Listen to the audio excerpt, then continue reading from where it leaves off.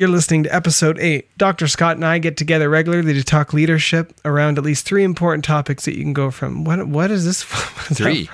This is going to be a long show. You're listening to Leader FM, a weekly talk show for intelligent leaders and executive coaches reaching for the next level. Leader FM is hosted by executive coach Dr. Scott Francis and marketing media man Tony Creech. This episode of Leader FM is brought to you by Advanced Leadership Coaching and thecreechleague.com. This week on Leader FM, Dr. Scott and Tony talk about the opportunity of the new year, good goals versus bad goals, and how to set resolutions you'll actually keep. Hello world, you're listening to episode 8. Dr. Scott and I are here together to talk leadership around at least one important topic that you can grow from today because we believe you're ready for the next level. So let's dive in. It is so good to chat with you, Dr. Scott. Thanks for joining me. Hi, Tony. It's good to be with you again. Sure, you don't have to lie to me. I am so tired. I don't know if I'm going to be loopy or not. Just coming out of the days of having a baby.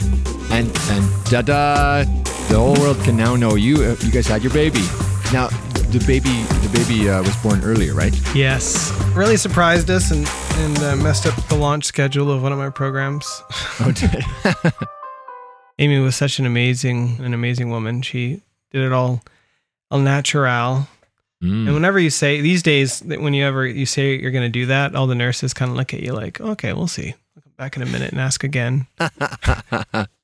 Anyway, she did an amazing job, and my sleep doesn't exist for me anymore. And I don't know what a biorhythm would be if I had one. I'm jealous of you guys, and at the same time, I'm so glad to be done with that season of life. But boy, I'm just so excited. And just for listeners, I had a chance to go and see the little one and spend some time with Tony and Amy. And boy, she is beautiful. You guys are lucky. Thank you. Lucky, tired parents. I don't know if I'll have any jokes today, Scott, because all my jokes got sucked out of me from the baby and the sleep. I get it. It's like you're going to be in jet lag for the next month here. Yeah. Yeah, I get it. Had the baby came any earlier, I also would have missed out on Star Wars. And then people would have spoiled it for me. Yep. So we just hit New Year's, and with the people that I spent New Year's with, they did like a little quick, what are 5 things you want to do this year? And New Year's is all about a lot of people making resolutions. And so my Facebook feed and my LinkedIn feed is full of 10 reasons to make New Year's resolutions and 10 reasons not to do New Year's resolutions, right. And people hating and dumping on resolutions. Mostly because they probably said last year they were going to like lose 10 pounds and they didn't. Yeah. They gained 20 when they checked or something. Yeah. But I think the New Year's is actually really important. And I actually really love the New Year, even though my Facebook feed is full of New Year stuff. I think it goes double because my birthday is in December.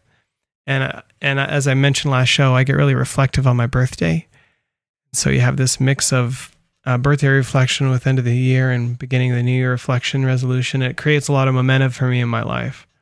For me, it's a big deal, but I wanted to chat with you about it because I know with all these different opinions on resolutions that what's the way a leader should approach this? Like, is this something when you coach clients on, do you take time around this type of year to talk?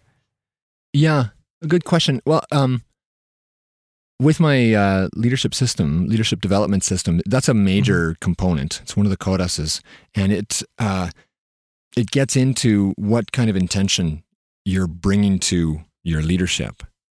I think one of the challenges that we run into, you mentioned this, when we have done resolutions in the past, and then we look back and we realize we broke them, we kind of roll our eyes and say, they're dumb, they're stupid, and you shouldn't make them. And part of it's because really what they are is a broken promise.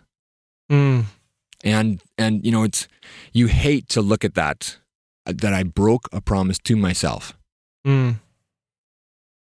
That's so true. And I think there's also some externalizing of responsibility around that. Like I've heard people, when they complain about resolutions not working, they say, those don't work. And that's like trying to pretend that the thing was supposed to be an external thing you added into your life rather than you doing something. Right. Yeah. It's like the resolutions don't do anything. They're just resolution. It's you that does it. It's not like a magic phrase you say and then tomorrow you wake up and your feet are bigger. Mm-hmm. Mm-hmm. It's self-created. I don't think there's anything special about New Year's necessarily, that New Year, like a planet's align or something and it makes life easier to change. But it is true that these self-created markers and signposts help us take the time to think through what normally projects and stuff that's always urgent, they don't let us reflect on it enough. It's not about the fad. It's not about 10 things. And to speak to your point, I'm kind of against light goal making around New Year's time. Like when people were playing this game, I kind of was like, somebody makes a quick goal about how many push-ups they want to do. Like that's like more power to them. But the thing that makes me pause is that when you make little goals that you don't achieve, it really slows down your momentum. 2 months after not achieving your little goal might keep you from trying it the rest of the year. Do you find that to be true? Yeah, I think there's it needs a name, some sort of psychological phenomenon. Part of it is the self-efficacy thing, the belief that I can learn. But then there's also this internal belief that says promises that I make to myself, I keep. So if we get into the habit of making these one-off promises that we're just giving lip service and we're not ever going to keep, then our unconscious brain just kind of gets used to thinking, this is not real, this is not important, don't even pay attention. Here's, I think, what happens with the New Year's resolutions. They're oftentimes approached spur of the moment, without any forethought, without a lot of reflection and whatnot. It's just, what do you feel like right now? And so you might say something like, yeah, I'm going to quit smoking, or I'm going to do 100 push-ups, or I'm going to be a better person.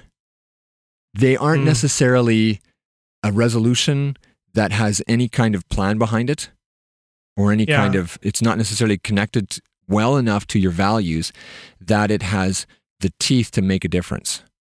It's really crappy strategic planning is what it is. Yeah.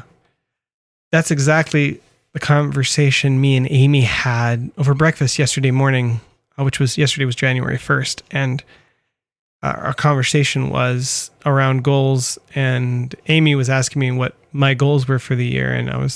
And I told her that because of the baby coming, I haven't completed my year-end and year-beginning process to make really strong, important commitments for the year. So I didn't want to make a quick list because they would mean nothing, and that mean nothing quick list would actually slow me down from the big things I want to get done. They're not neutral. They'll actually create lag. They're like wearing a sweater and trying to swim laps. That's a good way of thinking of it. Yeah.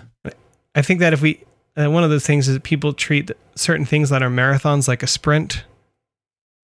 So if you're thinking, man, I'm going to lose X amount of pounds or something, like last year I achieved big physical goals. And so I had an experimental, not too serious vibe to it that I needed to be able to accomplish it, but I still treated it like a marathon. And there's also the whole thing about putting the cart before the horse. You don't want to overthink, but if you don't think enough, you're doomed to fail. Sure. Right. Yeah. Yeah, you're right. You don't want to overplan, but you don't want to fail to plan. Like on my quick sketch light list, because I was refusing to give her goals.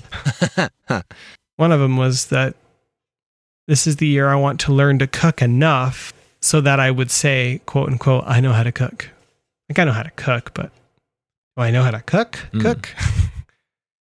But I hold that very loosely. I'm not actually committing to it. And that's one of the words that I like using to determine this light goal setting versus the kind of things I want to put down on a list like that. And that's commitment. So the word commitment sounds like committing to a relationship. Right. So it's kind of like you're dating your possible goals.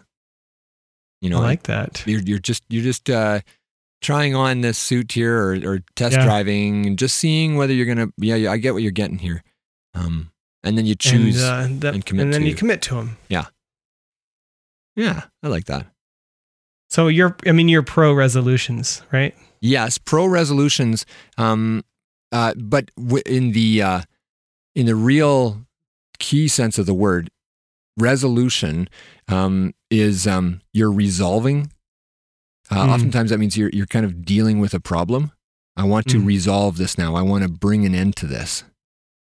I want to make or revolution could be maybe a better word. The thing that I was saying before about how if you get into the habit of breaking promises to yourself, you're going to really slow yourself down.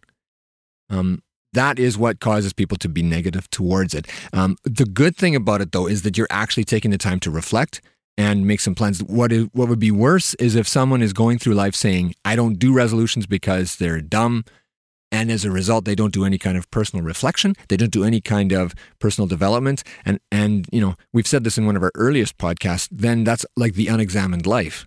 It's just not quite worth living. Yeah. So yeah, you got to do it. If they're really against resolutions, they're probably not listening to this. That's true. That's true. They turned it off a long time ago. But there's a little bit of choir preaching. Yeah, possibly. But, yeah. Well, now here, let's look at the conversation you did have with Amy. My guess is it would have worked a lot better had you been intentional together to say, we're going to meet about this and talk about it tomorrow. So take the next day to think about it and come already with a bit of a plan in place. The classic family meeting. In the same way that when you're at work, you pre-wire each other when you get the agenda and you know what's coming, and so you come to the meeting prepared. We can do that at home too. That's where real awesome family living happens. And I don't know that there's many families that practice that kind of thing. Yeah, it doesn't, is it Lencioni? He has a book on that, right? Where his wife started learning some of the coaching principles he uses and then used them on him to have a good family meeting. But it's kind of an interesting book. Yeah. I think his book was called The 3 Questions of a Frantic Family. Okay.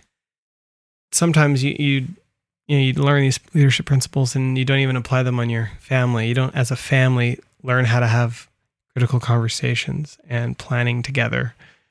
And so me and my wife, we will do that. And actually one of the things that I wanted to get into about, like a stage of like, so what do we do? And I think one of the first stages you should always take in setting goals and stuff is some part of reflection. Part of the reflection that we do and that I did as to get us ruminating on it is in my OmniFocus, I have big projects of lists saved of like to-dos and stuff. And one of the things to do every year is like the big goals for that year as a family. Yeah. And so I brought out the one from 2013 and 14 and 15. And I just read through them with her. And we heard things that we accomplished, things where we made a change mid-year. Like one year we had to build a deck, but as the year went on, we knew that wasn't the most important thing to do. And so we cut it off the year's list midway through. And so it doesn't become something we didn't accomplish because of failure, but just a choice we made. And we know why we made it. And we go through these lists and you see all the stuff you actually did accomplish. You're getting something. I was just reading through my journal and it was funny. I was feeling the emotion that I hadn't accomplished much in the last little while here. And then I was just reading through my journal. I was looking at September, and in it I was writing about something or 2 things that I really needed to accomplish, big projects. And here in January, I got them done and I'd totally forgotten about them and was feeling like I didn't do much this year. It's ridiculous, and so you're right. I think looking back and reflecting, and if you're in the practice of journaling, it's a great thing to do for that reason. And reflecting midway, you're right, because your values are gonna change. Now all of a sudden you've got a new baby. There's things that used to be important to you that suddenly aren't, and vice versa. And it's normal for values to change and shift. But I think sometimes when we're not intentional about that, we're oftentimes pretending or acting like the previous person, when all of a sudden now we need to be somebody different. You're in a new role, you have a family member, or suddenly you're single. You need to live different. Your values need to shift for your new role.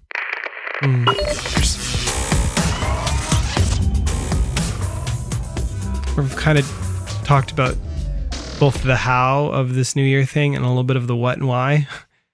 I jumped a little bit into the how with talking about reviewing my old, lists of commitments and goals. Mm-hmm. But I did want to tie up the knot a bit more around the idea of when we talk about resolution or commitment, what do we mean by that? Yeah. And to say Scott, what is a good type, what makes a goal a good goal to do? Because I do think that a lot of ways people create goals hold us back. I think this is a big road to go down, to look at the power of intention and how to apply that in life. So we'll get into that in some further podcasts. But for now, I think one thing to look at with goals is to not think of them as just something you put on your to-do list, scratch it off, and you got there. It's what you need to become in order to get that goal. There's that classic quote by Martin Luther King: set a goal so big that you can't achieve it until you grow into the person who can. Because oftentimes the goal itself is not as fulfilling as the journey it took to get that goal, or the being that person. So why do you want to be able to do 100 push-ups? Because of what it does for your core. You want to have a good, great, healthy core that if you slip and fall, you're not going to throw your back out too bad. And you don't want to wave a flag that says 100 push-ups. You want to be the kind of person who can do 100 push-ups. Yeah. And same with any of those, like pull-ups and, handstand push-ups and all that kind of stuff. It's because you want to be in shape. That is the intention. So when you're goal setting, you almost want to reverse engineer it and think about, what kind of person do I want to be? Now, what kind of goal would I set that in order to hit that goal, I would have to become that person? Does that make sense?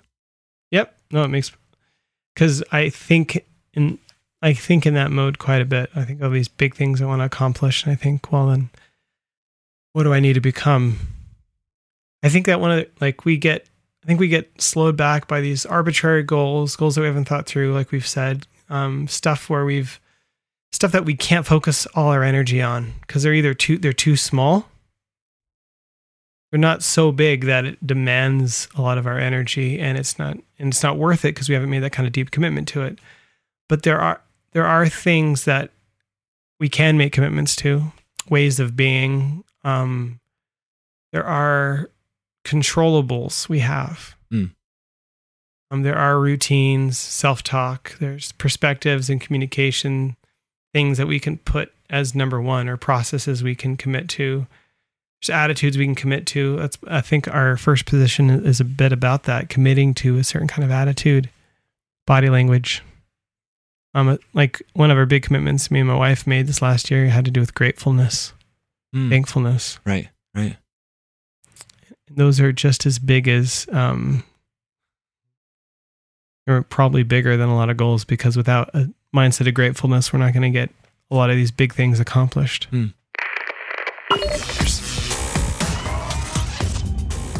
I combine a couple different methodologies in my how, but and one of those being GTD, getting things done method of to-dos. But then the biggest part of that I just wanted to bring up here is the idea of emptying your brain.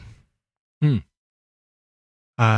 one of the biggest parts of the method is that you throw everything out, because if you don't empty your brain, you're carrying that stuff around. Oh yeah. And at the end of the year, you have to empty your brain, both in having reviewed things you had thought you had wanted to do, but you've set aside. like I do a weekly review, and I kind of do the same thing at the end of the year. Like when I go back through and review my goals, it's not simply to say I did this or I didn't do that. It's so that I can, when I review them, my brain says that's not important anymore. And then instead of carrying around this subconscious, oh, we didn't do that, we didn't build that deck, I can be like, well, I decided that wasn't important, and I can review it right now and decide this isn't that important. And that helps you feel better about it, and it doesn't become a sweater in the swimming pool. Sounds like a really lame book on goals. It does. The Sweater in the Swimming Pool by Tony Creech. Now I have to do it. There you are. Now you have to. It's on the to-do list. So Scott, because we're preaching to the choir anyway, maybe you can get into a bit of how you help some how you coach people through their end of the year process. Right. Well, I think first step is you need to be reflecting, just as we've been saying, looking back over the year, and I like how you're talking about bringing that thankfulness, but naming and championing the big accomplishments that you did, because then going into the next step, if the emotion is one of atrophy, where you're feeling I break my promises and I don't get things done and I am not a effective person, then you're gonna probably set goals that are gonna be a little bit more subpar. They're not gonna stretch you, or you're not even gonna know where that stretch point is. So on reflection, you can see, I got this done this year and I experienced this and I enjoyed that. Then from there, you then step into, now who do I want to be this year? And what kind of experiences do I want to have? There's nothing rocket science here, but it's just the intentionality that you actually do it, that you actually sit down and carve out the time. I would recommend that you actually put it in your day timer, that some point in the next 2 weeks, go to a coffee shop somewhere by yourself and sit down with a blank piece of paper, not something that can interrupt you, and just a pen and a paper, and think through and write some of these things down, and come out of it with the idea that I'm going to have 2 or 3 intentions that I want, things that I want to accomplish, or things I want to change, or things, and from there, then you're making a promise. I'm going to actually make actionable goals that will accomplish this thing here. This is basic strategic planning. We'll get more into this in the future. But the point is that you do this, not just 5 minutes on the way driving into town. Scott, when it comes to that time with your pencil and paper, even though I had mentioned the whole emptying your brain thing again, I'd like to just urge our listeners to make sure they practice that when they spend their time, that they just try to empty their brain so that they don't have anything weighing them down subconsciously, and then ask some of those questions that we've talked about for the morning time, to say, what's at the edge of my, what's at the fringe of my awareness? And finding a really good question sometimes is more important than finding a goal. Because I know for me, it might be that I want more regular morning routines, but I think that every year. So what's the question that triggers something deeper? It's the question of, and you might sit there finding that really great question, so you can say, what do I need to change to make the morning routine thing happen that I've wanted for a while? And then you it might be the process of saying, what am I unaware of, or what has blocked me in the past, or what is the pain? That's a helpful one, right? Like, find the pain. Yeah. Right now, everything is pain for me. And sleep. There's no morning. At noon, noon the other day, I did my morning ritual. Oh, it's great. But trying to ask the good question, because everybody knows this kind of write down your goals thing, but think there is this mist that if we can get through that with using some exercises, like running through questions I don't want to get into our resource for the week, but it will be aimed to do that. Right. Is that the kind of thing you're getting at when you're thinking about this? Like, yeah, I think, and you're bang on right. There's a lot of insight on the actual questions that you're asking yourself. Because if you just plain out say, what am I going to do this year? Maybe that is going to work for you. But if that question is not revealing anything new or magical or something that gets you excited, then twist it around and find a different way of asking that question, or ask it. Think of a different one. Tony, I have a coach, a life coach. I think every coach needs to have a coach. I've got a couple actually, and I was spending some time going through some issues. And one of the assignments that I was given from my life coach was to really look at some of my needs and to think through what my needs are and how I can ask for them to be met. And I was running into this impasse. I really struggled to actually do that assignment. And got together with him again and went through, well, why am I personally running into this kind of struggle? We discovered that if I reshape the question, instead of saying, what are my needs, I instead said, what are my wants? What would I like? What do I want from this? All of a sudden, it was easy for me to answer that question. So now, for some reason, the difference between needs and wants for me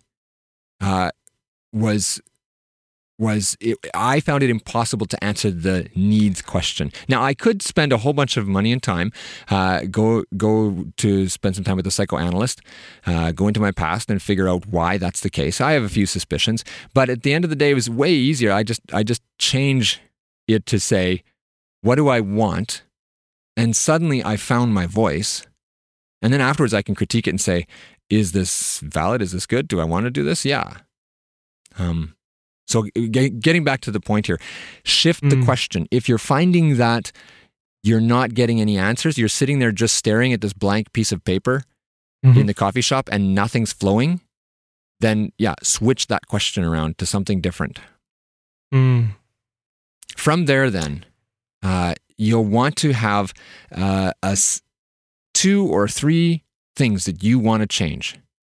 And this is then, when I work with my clients, what we'll get into is anchoring goals. And anchoring, that's some neuro-linguistic programming work. What it is intentionally doing is seeding within the unconscious what the goal will be like to accomplish. And at the same time, it revs up the energy that's involved to accomplish the goal, because that energy comes from the emotion that's part of it. Like when someone wants to quit smoking, lots of times it's not challenging, or you're not motivated enough to quit because there isn't enough emotion connected to it. But suddenly, let's say you lose someone in your family due to lung cancer. All of a sudden, there's a ton of emotion connected to it. And for some people, that's all it took. Not that that's easy, but It just you need emotion connected to that goal in order for it to really have teeth for you. So then you'd walk your clients through finding emotion for each of their major goals that they can wrap around it to really make it a commitment. Yeah. I know we'll do a future podcast on performance, and so we'll get into some of these neuro-linguistic programming techniques and other techniques that you can use to really up your performance, because that's what it gets at. Once you have set your resolution, now it becomes a thing of actually getting it done. So for what I found here, for example, going to the gym, when I have just a basic gym account and I'm the one who has to do the thinking and the designing of my own program, I'm not so good at it. I'm not so motivated to show up. I'll go there, but then when I'm there, I'll maybe work out at like 60%. And there'll be certain exercises that I don't feel like doing. And so I'm having to make about 30 or 40 decisions the whole time that I'm there at the gym about what exercises I'm going to do and whatnot. Now, when I sign up for a class, which is what I do now, I have a regular class. It's a different exercise every time I go, and they're doing the thinking for me. All it takes is just showing up. 95% of the work for me is just showing up. And at that point, then I just put my head down and just do what they tell me to do. And my body is becoming what I want it to be where before it just wasn't working for me. Mm. And so I guess the point here is when you set this resolution, there's a good chance that the technique you use to accomplish the resolution is going to be where the magic is. So just because it doesn't happen doesn't mean that resolutions are dumb. Yeah. And right now I know we're focusing on the technique of goal setting a little bit. Mm-hmm. And I actually we should totally do a longer show on goal setting, even though it sounds like it couldn't take a lot of time. Like I've read at least 3 different books on goal setting, and I'm about to read another one. Yeah. Yeah. There's definitely a show here. Maybe that's part of the challenge I'm feeling right now is I want to talk around New Year's resolutions and whatnot. But there is a couple big cans of worms here that I just don't want to fully open up. Yeah. Cause they're whole avenues we want to go down and talk about. Yeah. In future podcasts. So this is an appetizer. Yeah. I feel like there's some, I feel like we're talking about some really good stuff, and it does lead into the idea of strategic planning, because you need to do this with yourself, but you need to do this with your ventures, your businesses, your organizations, your families. And I think strategic planning, even though there's 80% of strategic plans fail or so, I think that it's really important, and it's part of it is your technique with how you do it. It's not that strategic plans are dumb. It's like resolutions aren't dumb. And, but instead of necessarily going down yet another rabbit trail, Scott, let's talk a little bit about the resource for this week. Yeah. And then a little bit of a review, because some of these things we talked kind of out of order as they came up in conversation. I'd like to just iron them out a little bit for everybody so that they can end the episode with a little bit of a game plan in their brain. Okay, well, let's give you the resource for the week. And what this is, it's an intention register. This is something I recommend to people, and I use myself. This is something that goes at the beginning. It's a preface to your to-do list. I put it on a sticky note, a yellow sticky note, and then it shifts as I move through my to-do list. I have it on a book. I don't do it digitally. As I switch from page to page through my to-do list, I can shift over. I can move that yellow sticky note with me. So it goes on top. Now, the idea here is that you register your intention, and it is what you want to be. I have 4 or 5 different things that I am intending to be, or things that I want to accomplish. And they're the big pieces within my world right now. And the idea here is your to-do list really is the epicenter of your work, right? That's ideally where all work kind of flows out of or is organized. When we are not intentional about how we build our to-do list, it oftentimes just flows out of what's in our email and what's coming at us and what's due today. The tyranny of the urgent, So what you do with an intention register is that you're saying these pieces here are the big pieces, and I intend to get this done or accomplish this. And you're doing that. You're designing that previewing your to-do list. It's putting the horse before the cart. What you're saying is these intentions are the horse. Yeah. Right? Or these are the things that have to happen. And they trump the rest of the to-do list. They're the big balls that you want to make room for before you put all the little ones in. Right? So I'm just having a look at mine right now. I've got one of the big ones is to relook at some online resources or to develop some and to put them up by February. There's more there, but I'm not getting into too much right now. Next is to consistently manifest a certain way of being that I want to work on. This is something I've been working with my other coach with, and that is a big one, a big piece there that I'm going to bring into every other element of my to-do list. I think there's a bit of presentness in this. Like what I'm hearing some of the, besides the goal, it's about existing and being and practicing stuff today and being happy in it today. Yeah, it is not necessarily something that is a thing to accomplish. Like it may be something that you can cross off your to-do list kind of thing, or it can also very much be a way of being or an awareness piece or something like that. That you will write goals that help you to be that, but you're not going to say at the end of the day, it's done. Like you could put on there to be humble. Well, you're never done being humble. Right? You never fully achieve it. That's a good quote. Yeah. Never done being humble. Scott Francis. You're never fully there. 2016. So anyways, that's the idea there. There's more to come when it comes to intention in the future, because I think registering intention also is a very important part of interacting with other leaders to find out what their intentions are and to work according to that. But we'll get into that in future podcasts. So what we're offering as a gift to you, actually, it goes further than just the intention register. We're going to put a template up on the website. You can take this with you, print it off, and take it to the coffee shop with you when you sit down to think this through.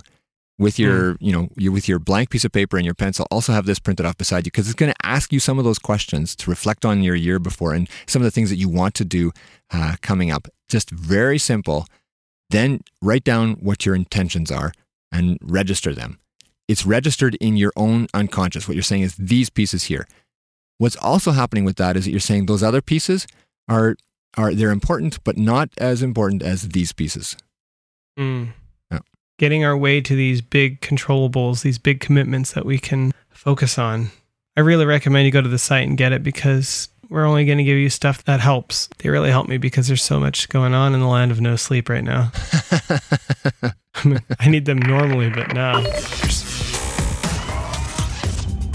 Something that we haven't spoken of, but as we wrap up, I do want to bring up, it might lead us down a whole nother trail, is the idea of going through your values. Yeah. And I hope listeners, what you're hearing in this is that simple goal setting I'm not that big of a fan of, because goals can be, they can lead you into this idea of I'm unhappy now.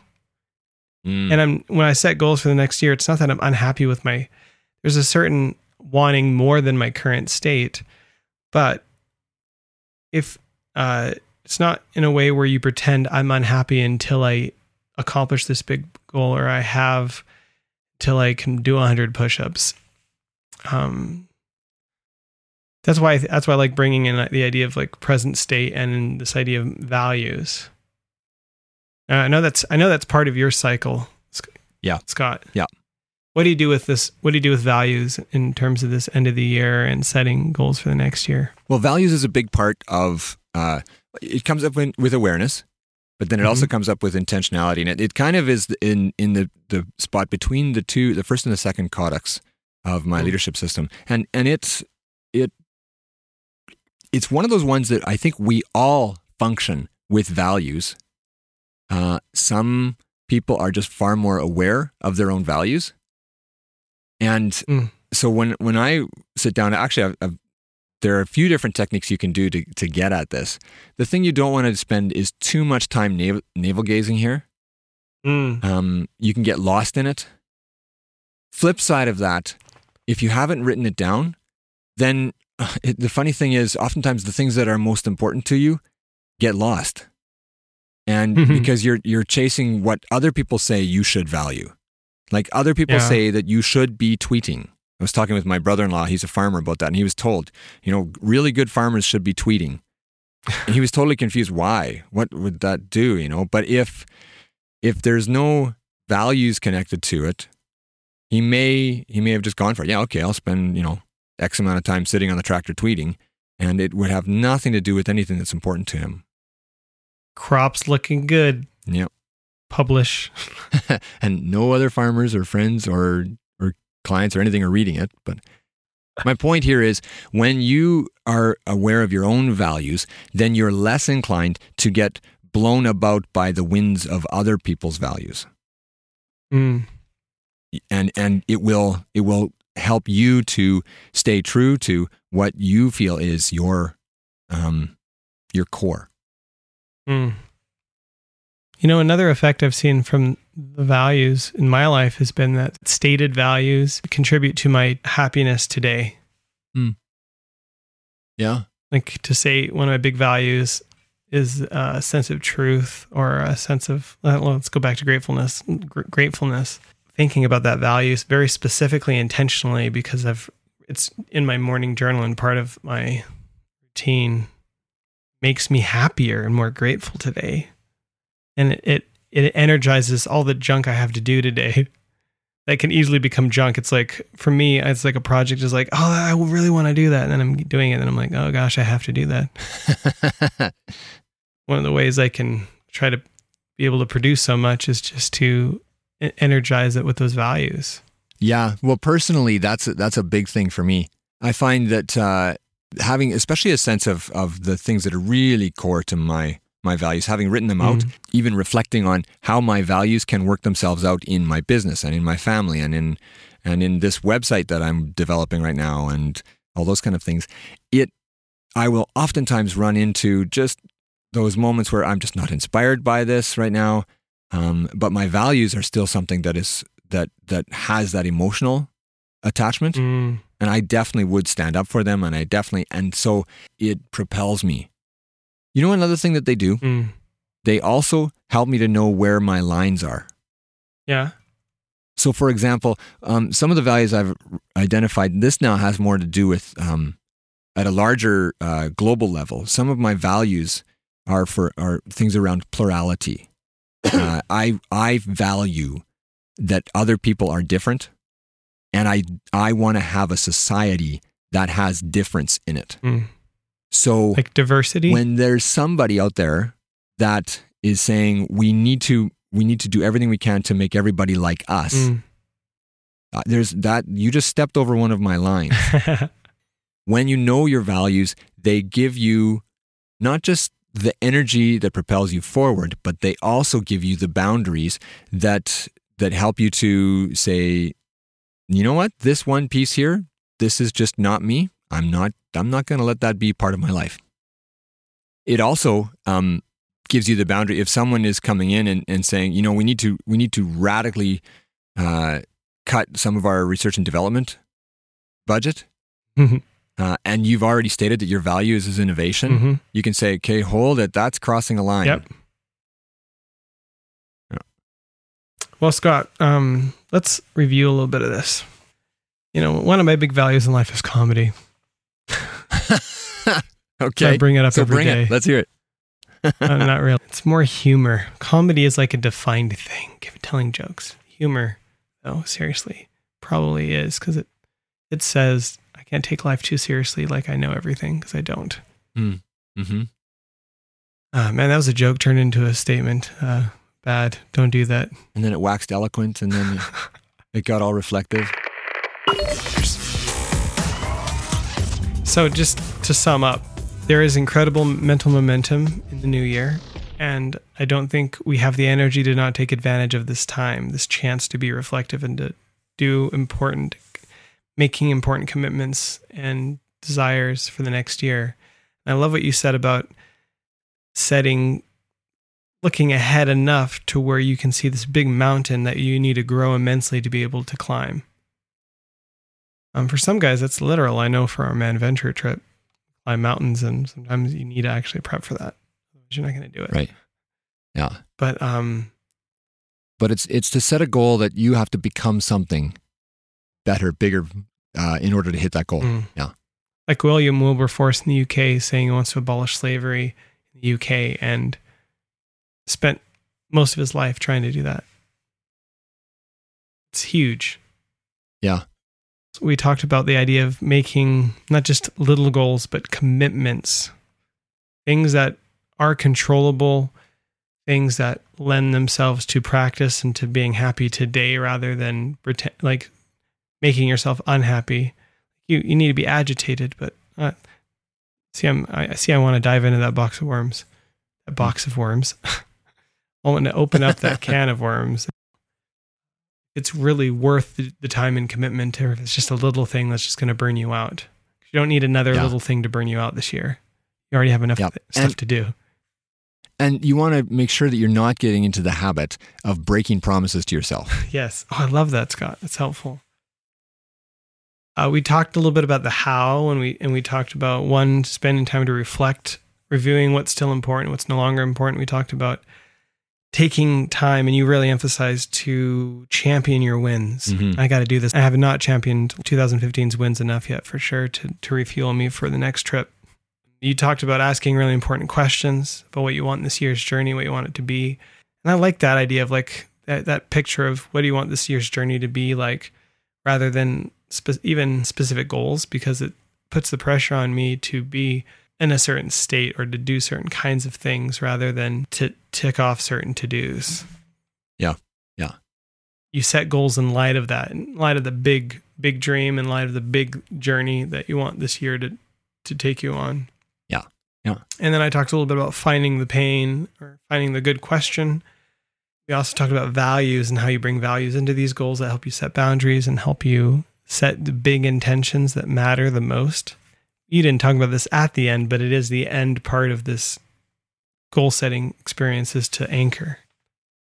Yes. You said that we need to find the emotion to anchor them. Yeah.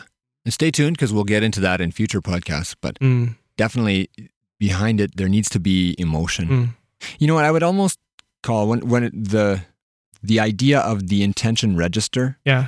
You want to treat these things with a high degree of personal respect, almost like they're sacred.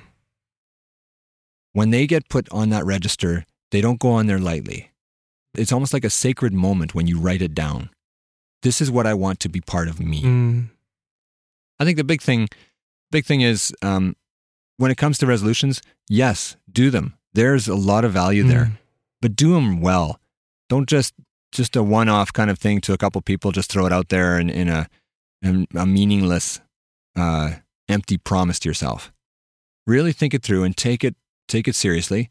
And at the end of it, you'll have 2 or 3 things that are really important to you that you treat with white gloves. They're important to you. They'll make a difference in your year.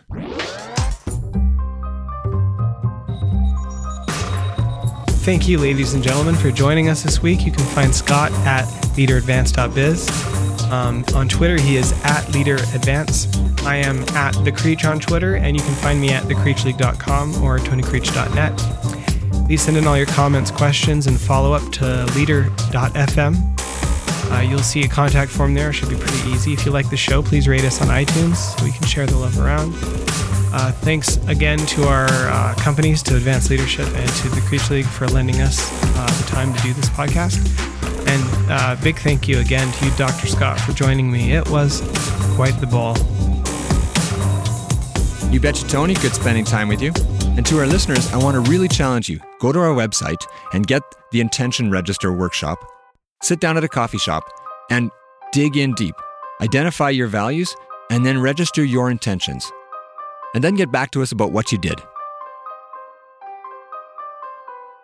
When I look at stuff like cooking, if it survives and actually makes it on my list, it has a lot more to do with me seeking things that slow me down and connect me to the world and keep me alive in today, and less so much in my head and where I'm existing too much in the future or the past, both of which don't exist. And cooking and doing something like that, it connects me to my food. Because I grew up in California, and one of my temptations would be if I could get really busy and just let food be something that I just eat to go, and I just grab something and I keep working. But if I stop and I cook, there's a weird connectedness to the earth and to being a human being alive that brings joy to me, that is surprising to me that it's there. It doesn't come from logical deduction, but from listening to others who have had that experience. And it's I guess what I'm painting is that it's a part of this overarching thing that I'm trying to grasp that helps me feel more human and more alive and celebrate living more. Is that making sense, So Scott? that would be your intention. Yeah. To be more human, celebrating alive. I mean, everybody is, but what you're saying is to be aware of that and to be savoring that. Mhm. Is it? Yeah, absolutely. Like I know that there's a lot of, I'm trying to think of, is it Seneca? There's a lot of good philosophy in the Stoics. And it's funny how much great thinking there is about us trying to be alive when we are alive. Anyway.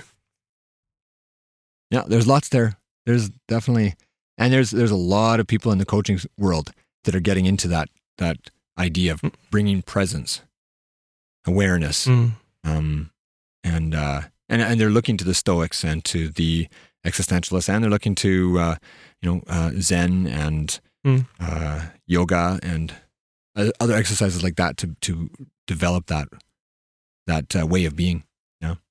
Yeah, and on the productivity side of it, I feel like I need it sometimes because I know me and you are really comfortable with all this mumbo jumbo or stuff that I've heard other people call mumbo jumbo. Sure. But a year ago, I made a commitment and a change to make breakfast for my family. To be the guy who cooks breakfast, and not just cereal, but I cook eggs and bacon. I always cook something good. And I learned about making really good eggs and stuff. And I did that because I wanted this family time, and I wanted some of this connectedness and this. And the thing is that when I am able, because I do that, because I spent a year doing that, that helped incredibly in our family relations, but also in my productivity. That actually in stopping, and not just going right up to work like part of my soul wants to do, just start working. I'm usually working before I'm out of bed and just keep going. And hey, wife, could you hand me something so I could just munch on it while I keep working? Yeah. But if I stop and I do this, it gives a certain mental space and certain time to help things happen. And it does result in better quality work when I'm working. Yeah. Yeah. We've talked a lot about identity in our first episodes. And if you see it as static, it could be a fairly negative thing where I'm always this. It's just me. Yeah. Yeah. Sometimes that can be a reaction to people really not accepting you. And the funny, crazy thing is that one of the biggest ways to help people grow and change is to accept them as they are. Well, and also a big part of that, like the spiritual giants would say that one of the biggest things that gets in the way is if we are grasping with what we were and not willing to let go. So when the changes are happening, we're hanging on too tightly to what was. And you just can't have that. It changes.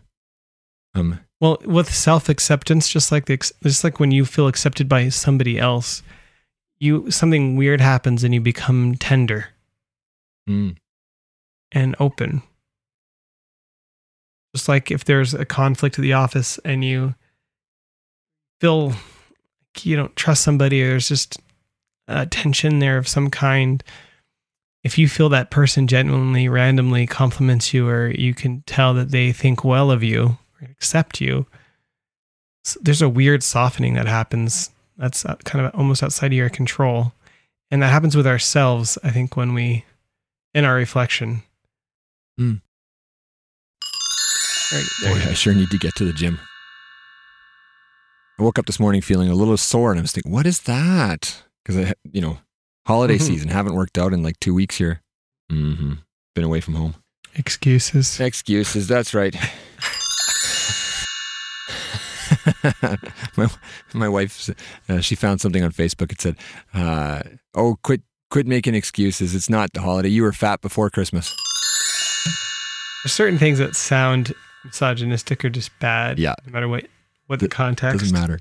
My wife lost weight this December. Okay. Pumps up.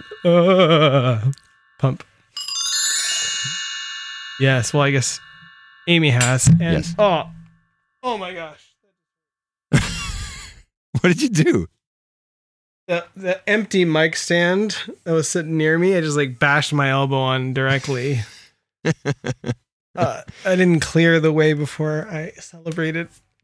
So you're swinging your arm around? We had another baby. We had another baby. It was. Well, and I remember like, how your house becomes this dark, quiet nest. I really should put something over the doorbell. Yeah, I don't want to say that. When you're with young I don't parents, want people to judge me for my parenting. when you're with young parents with little ones, it's not really a party. It's more just kind of like a quiet, hushed affair. Me and Amy had breakfast. Wow, you are in jet lag. If it's good. Poor Steve, he's going to have a long workout. You betcha, Tony. It's been good spending time with you. And to our listeners, I'd say, how are you going to leverage this knowledge about... What did we just talk about? Keep going. Come on, Steve. One more rep. Come on.